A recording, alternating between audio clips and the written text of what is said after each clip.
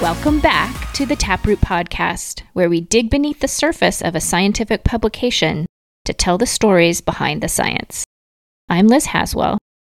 And I'm Ivan Baxter. Communicating our work to non-scientists is a challenge for all scientists. How do you put your work into terms that they can understand, and what do you need to do to reach them where they are receptive to your message? And how do you do all that while managing this crazy world of pandemics and social stress?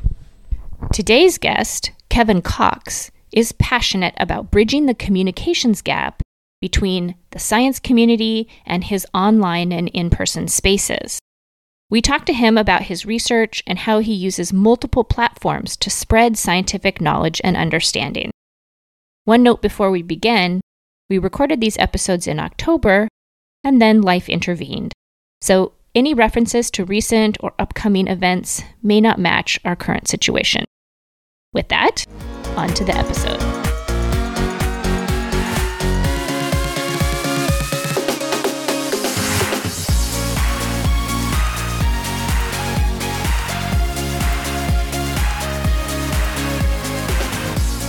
All right, well, today's guest is Kevin Cox. Kevin is a St. Louis native, but did his PhD at Texas A&M University before returning to St. Louis to do a postdoc with Blake Myers here at the Danforth Center. Kevin has won numerous awards and grants and was recently awarded an HHMI Hannah Gray Fellowship. Welcome to the Taproot, Kevin. Thanks for having me, Ivan and Liz. We are happy to have you. So today's paper is entitled Tal Effector-Driven Induction of a Sweet Gene Confers Susceptibility to Bacterial Blight of Cotton by Cox et al. In Nature Communications. So Kevin, can you give us a very brief summary of the results in this paper? Yeah, so basically this paper involved working on this bacterial disease on cotton called bacterial blight of cotton, and it's caused by a Xanthomonas species. And before then, scientists didn't really know the molecular mechanisms of this disease. They just had some hypothesis of what might have caused it based on previous studies with rice and cassava and peppers, but there weren't really a direct evidence. So what we were able to show was the molecular mechanisms of this disease, which showed that this bacterium uses this effector protein called a tau effector to activate this plant sugar transporter in cotton, which is called a sweet gene. And by activating the sweet gene in cotton, it was able to promote this water soaking symptom in the plant and allow the bacteria to multiply and possibly use that sugar as a carbon source to continue to spread and affect the rest of the plant. Yeah, so one of the things that people who are not familiar with plant pathogen interactions don't know is how much the bacteria is able to manipulate the plant and like basically turn the plant into, make a little house for it and give it a bunch of food. So that's kind of what these tau effectors are doing, right? Yeah, that's exactly it. I like to call them eukaryotic transcription factors and bacteria because that's what they are. They're basically going into the plant and then just hijacking their gene regulation in order to use it for their advantage. Because at the end of the day, the bacteria has to survive and it does what it can. Right. And so what's the role that these sweet genes play? Like, why does the bacteria want to turn the sweet gene on? Yeah, so these sweet genes, they're sugar transporter genes. And normally in the plants, they use these sugar transporter genes for nutrition for themselves or for sugar transport throughout the plant or for even pollen development. So the bacteria will want to use that sugar because bacteria, they like sugar and they use sugars to grow.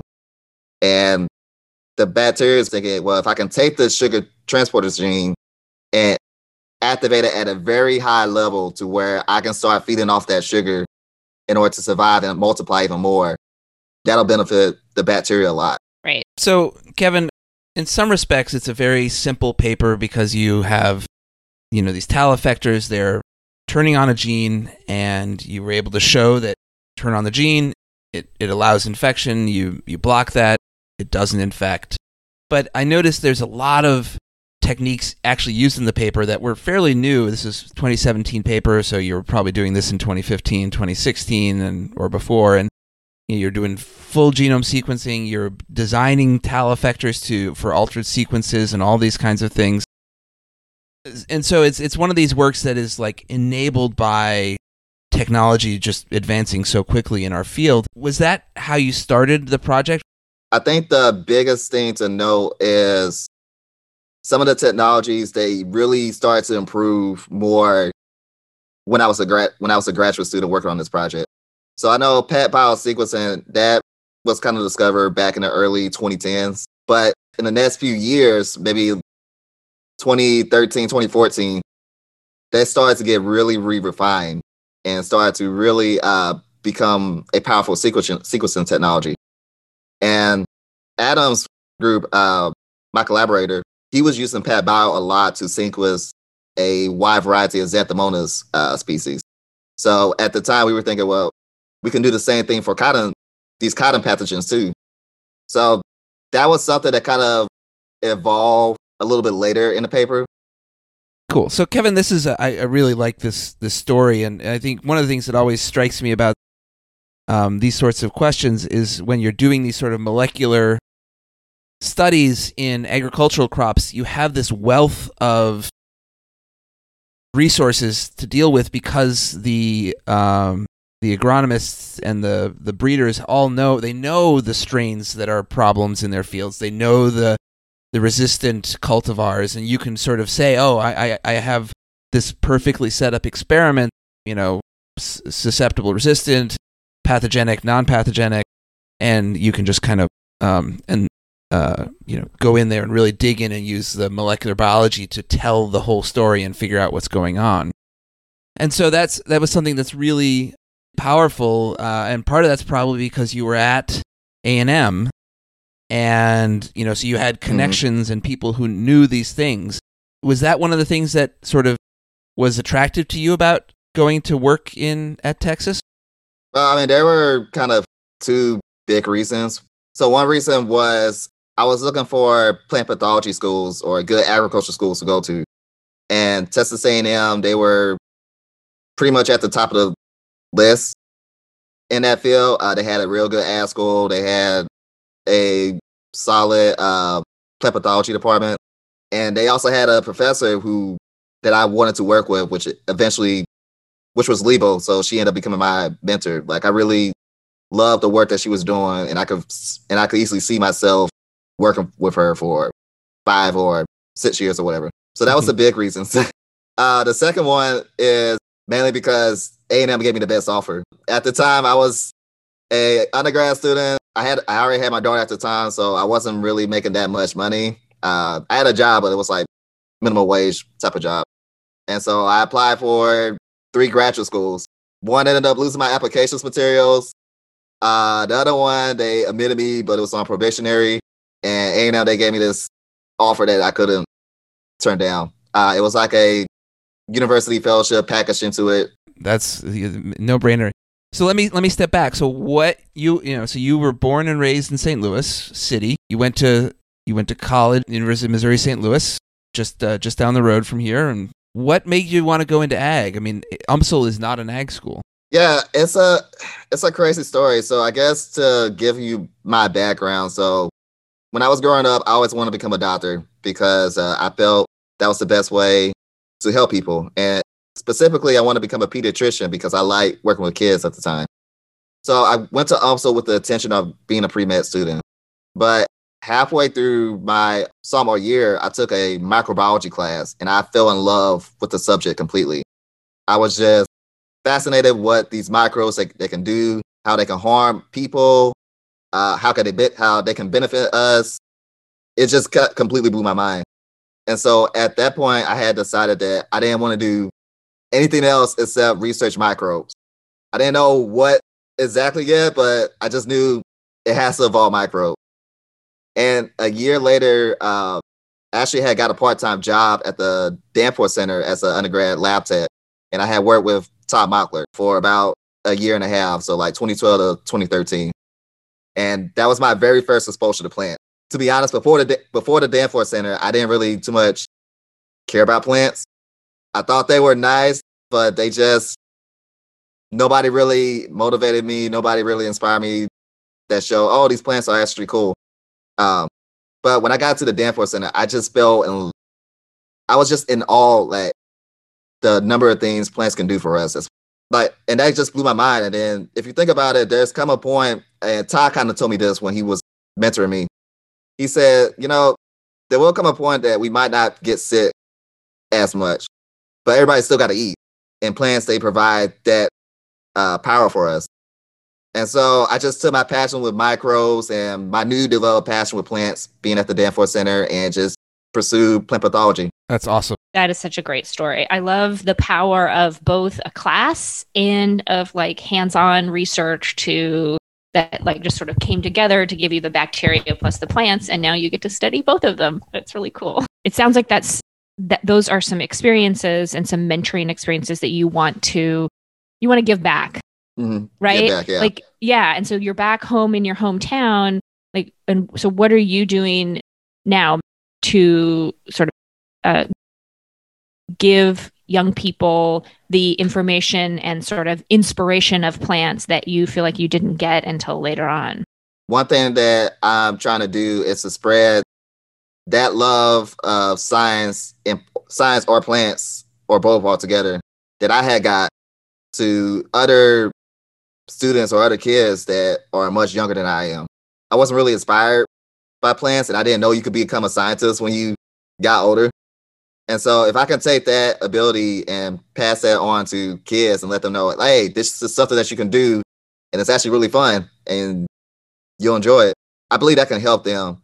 So right now, what I like to do is go to other schools and give like science lessons or talk to other students about career goals. Like to do a lot of science communications where it's that through my social media, through Twitter or Facebook or with my YouTube channel every once in a while. It's just anything that I can do to communicate science to the public and communicate my passions to the public. Going into schools is something that lots of plant scientists do. You have all these other channels. Which ones do you feel like are making the most impact? I don't really know, to be honest. I just try to do a variety of channels and hope something sticks with somebody. Obviously, with the YouTube, it's an advantage for me because I don't have to physically go out and meet people, especially. What could possibly stop you from going out to meet people right now, Kevin? Well, tell us a little bit about this YouTube channel and then how do you turn that into a way to promote science? Or is that all you do on it? Or is there other content on there? Yeah, so my YouTube channel, it started out as like a hobby of mine. So I may upload travel vlogs or I may play gaming videos so just me playing a variety of games that I may enjoy playing. I want to share my joy to the rest of the public or to the rest of the world. My daughter watches a lot of those. Yeah, mine too. So, yeah. So it started with that. And then as I got more into my science career, I just kind of realized the gap between science and the general public. Right. And that there was this big gap between communicating that science to the public. And so, especially when COVID came around, there was a lot of misinformation going around. There's still a lot of misinformation going around. And so yes. I started these videos to kind of help close that gap a little bit, to give people a kind of reliable source to say, like, hey, this is actually what's happening. This is from a scientist that you know, that you grew up with, that you can trust. This is what's actually happening right now. And I hope that it kind of closes that gap. And those videos, they kind of have been my more well-received videos. I haven't been making them that much lately because I've been busy with other stuff. Give us an example of one of like a more recent, maybe even pandemic-related video that you've put out there. So my more recent one was when the state of Missouri were finally mandating the masks in some of the public places.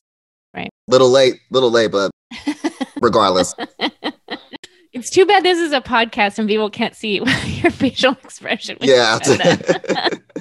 But yeah, I had put out a video explaining why masks need to be mandated. But it's just topics like that I try to touch, is topics that may be understand that well or not well received. So let me just make sure I understand. So you have, in part, it's the same channel. You're like playing a video game. So every now and then you pop in and you just like, oh, by the way, PSA, masks are to protect other people from your breath. And do you get like feedback where people are like, yeah, that's not what I'm here for? I say they're like two different channels, but as I think about it, like social media that I follow, like nobody's staying in their own lane this year. What are your thoughts about mixing messages like that? Yeah, that's a good question. So that was a conflict that I had, was whether I wanted to keep it all on one channel or try to separate it into two separate channels. But if I keep it all on one channel, it kind of helps me bring an audience in. And while I have that audience in, they can listen to any science news that I may relate to them. And they're like, oh, okay, well, this guy, he's a normal guy. He's not one of those, he's not a weirdo that's or anything. Right. If I can bring them in and relate them that message, they're like, oh, okay, so maybe this is actually right. Right. It gives you, your other stuff gives you like credibility, actually. Exactly. It's your channel. You do what you want with it. I mean, I think that's a key thing for anybody who's thinking about putting something out there is, decide that it's yours and you're going to do what you want with it. Mm-hmm. I do think it is worth thinking about what that means for you, because if you are mixing the personal and the professional, that means that you're going to get exposure for both, and you may get feedback from people who don't like that. And, Yeah. I mean, my thing is that if you don't like my content, you can unsubscribe and it's not going to hurt my feelings.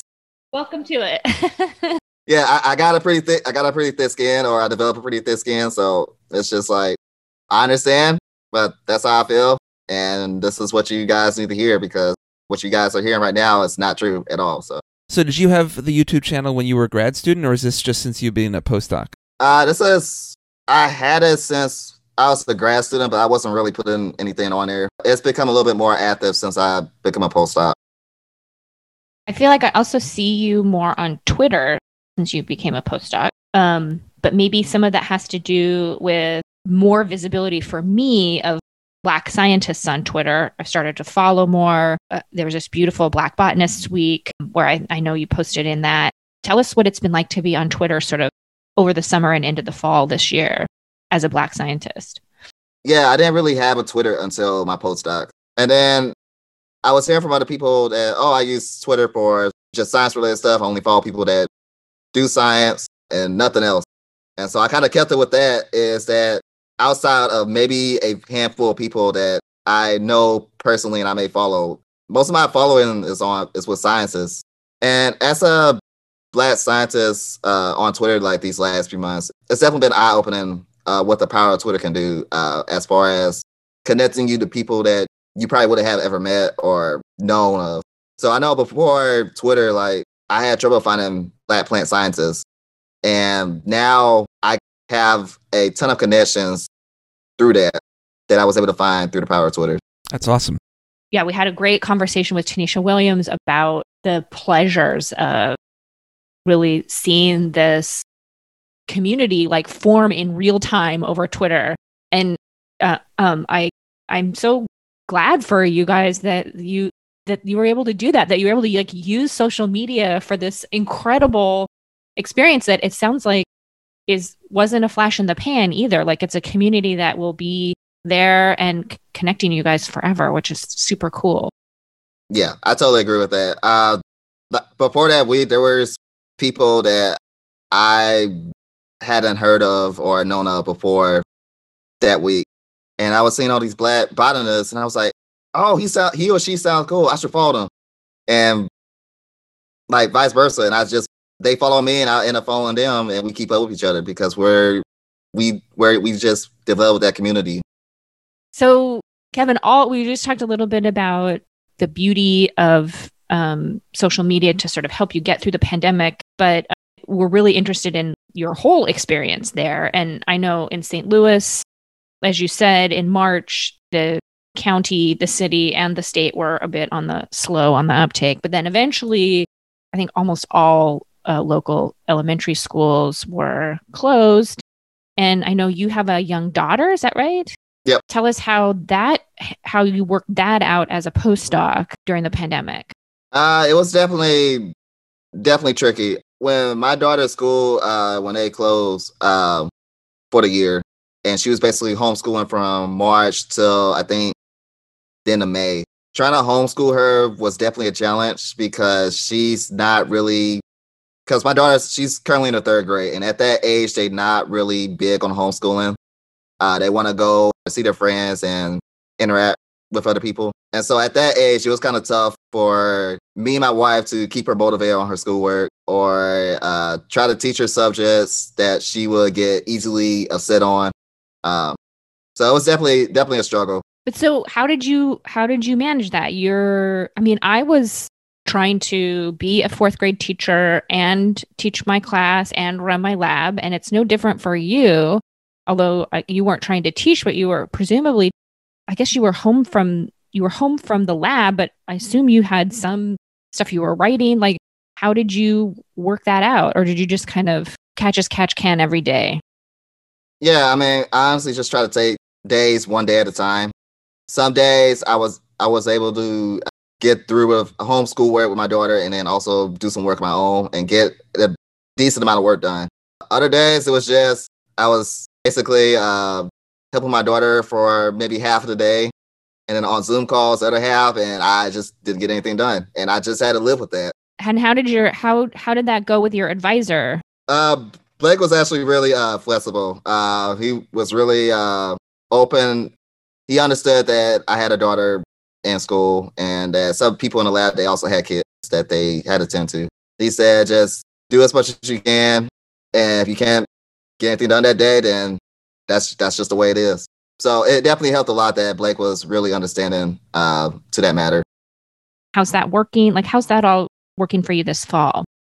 Yeah, so my daughter's school district, they went back in person in August, which kind of surprised me at first, but I've actually been somewhat surprisingly pleased with how they've been handling it.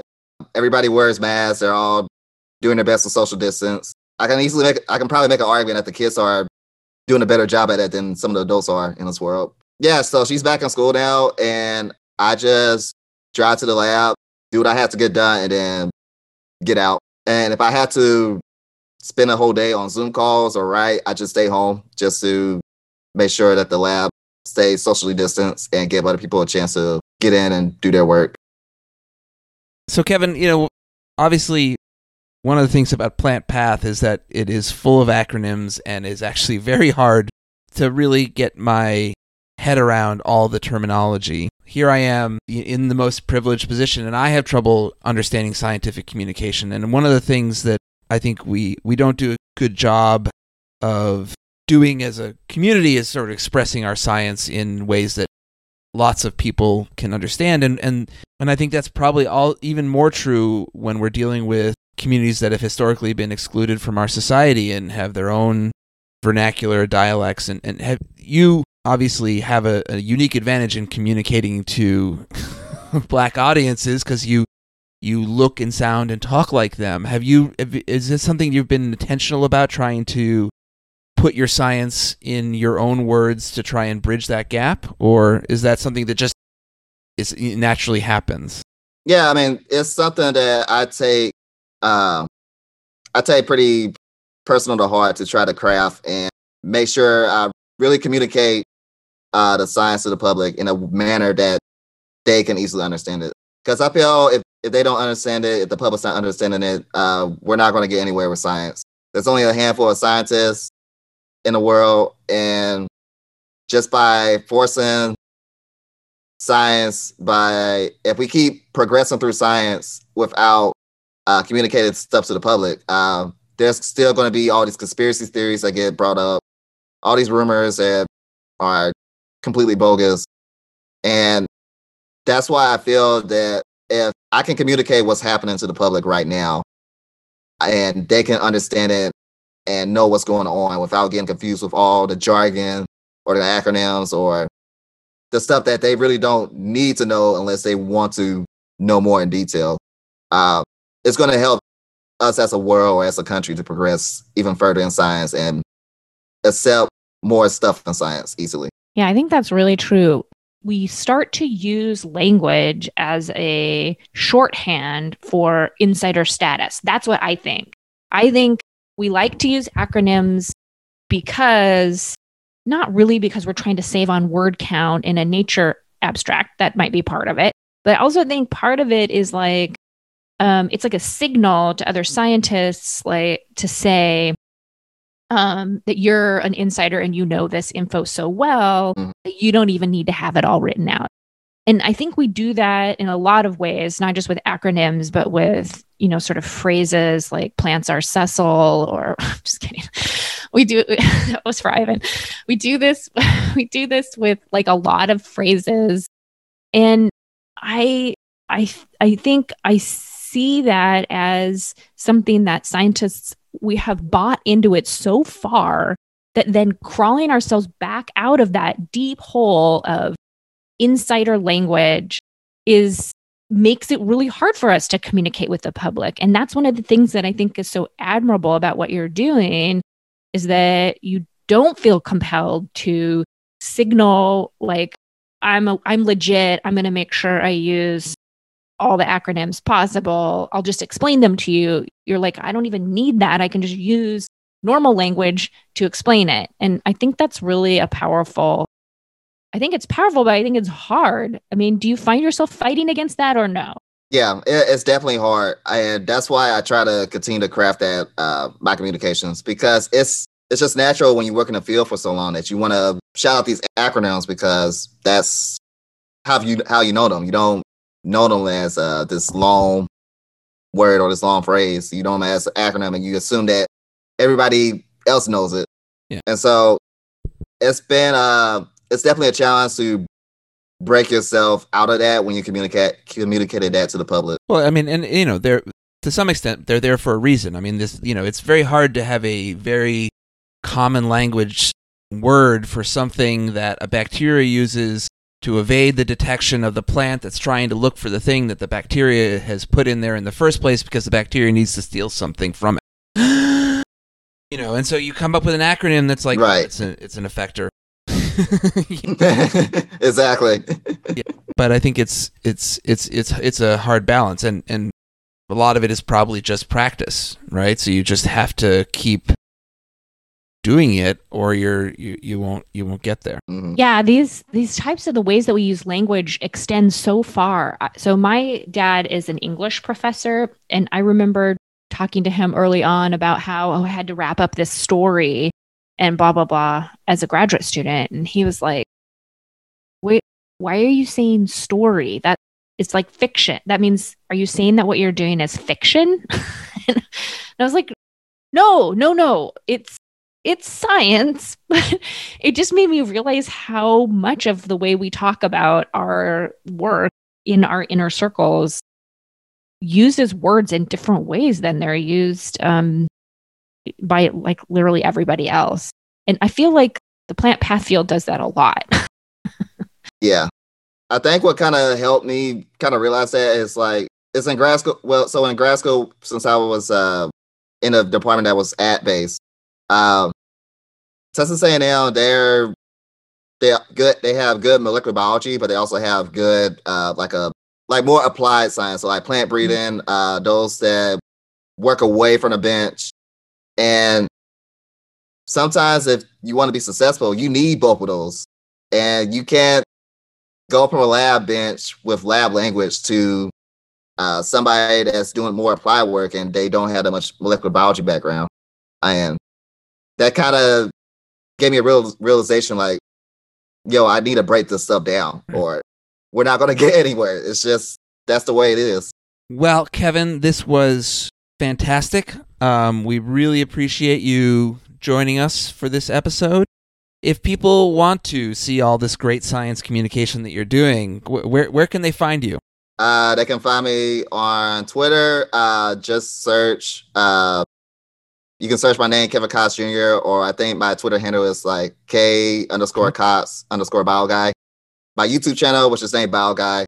And they can also find me on Twitch, where I stream games every once in a while and like to hang out. Also by the name of BioGuy. And Liz, where can people find you on the YouTube and the Twitch and all those kinds of things? Well, normally I say you can find me on Twitter at @ehaswell, but we also have a Haswell Lab YouTube channel you can check out if you want, with a couple of science and lab related videos. So it's just Haswell Lab YouTube channel. What about you, Ivan? And you cannot find me on Twitch or YouTube, but you can find me on Twitter at BaxterTwee, that's TWI. You can find the podcast at Taproot Podcast, and we also have an email, which is taproot@plante.org.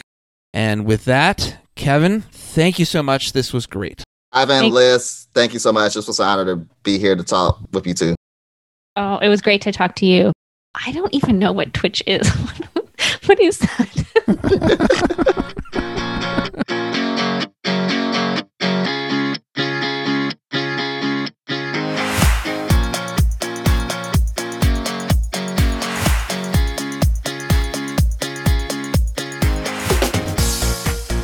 The Taproot is produced by the hosts in collaboration with the Plante team of Katie Rogers and Mary Williams at the American Society of Plant Biologists. On this episode, we received editing help from Plante fellow Shannon Barry. Joe Stormer provides our transcripts. Thanks for listening, and we will return with another episode next week.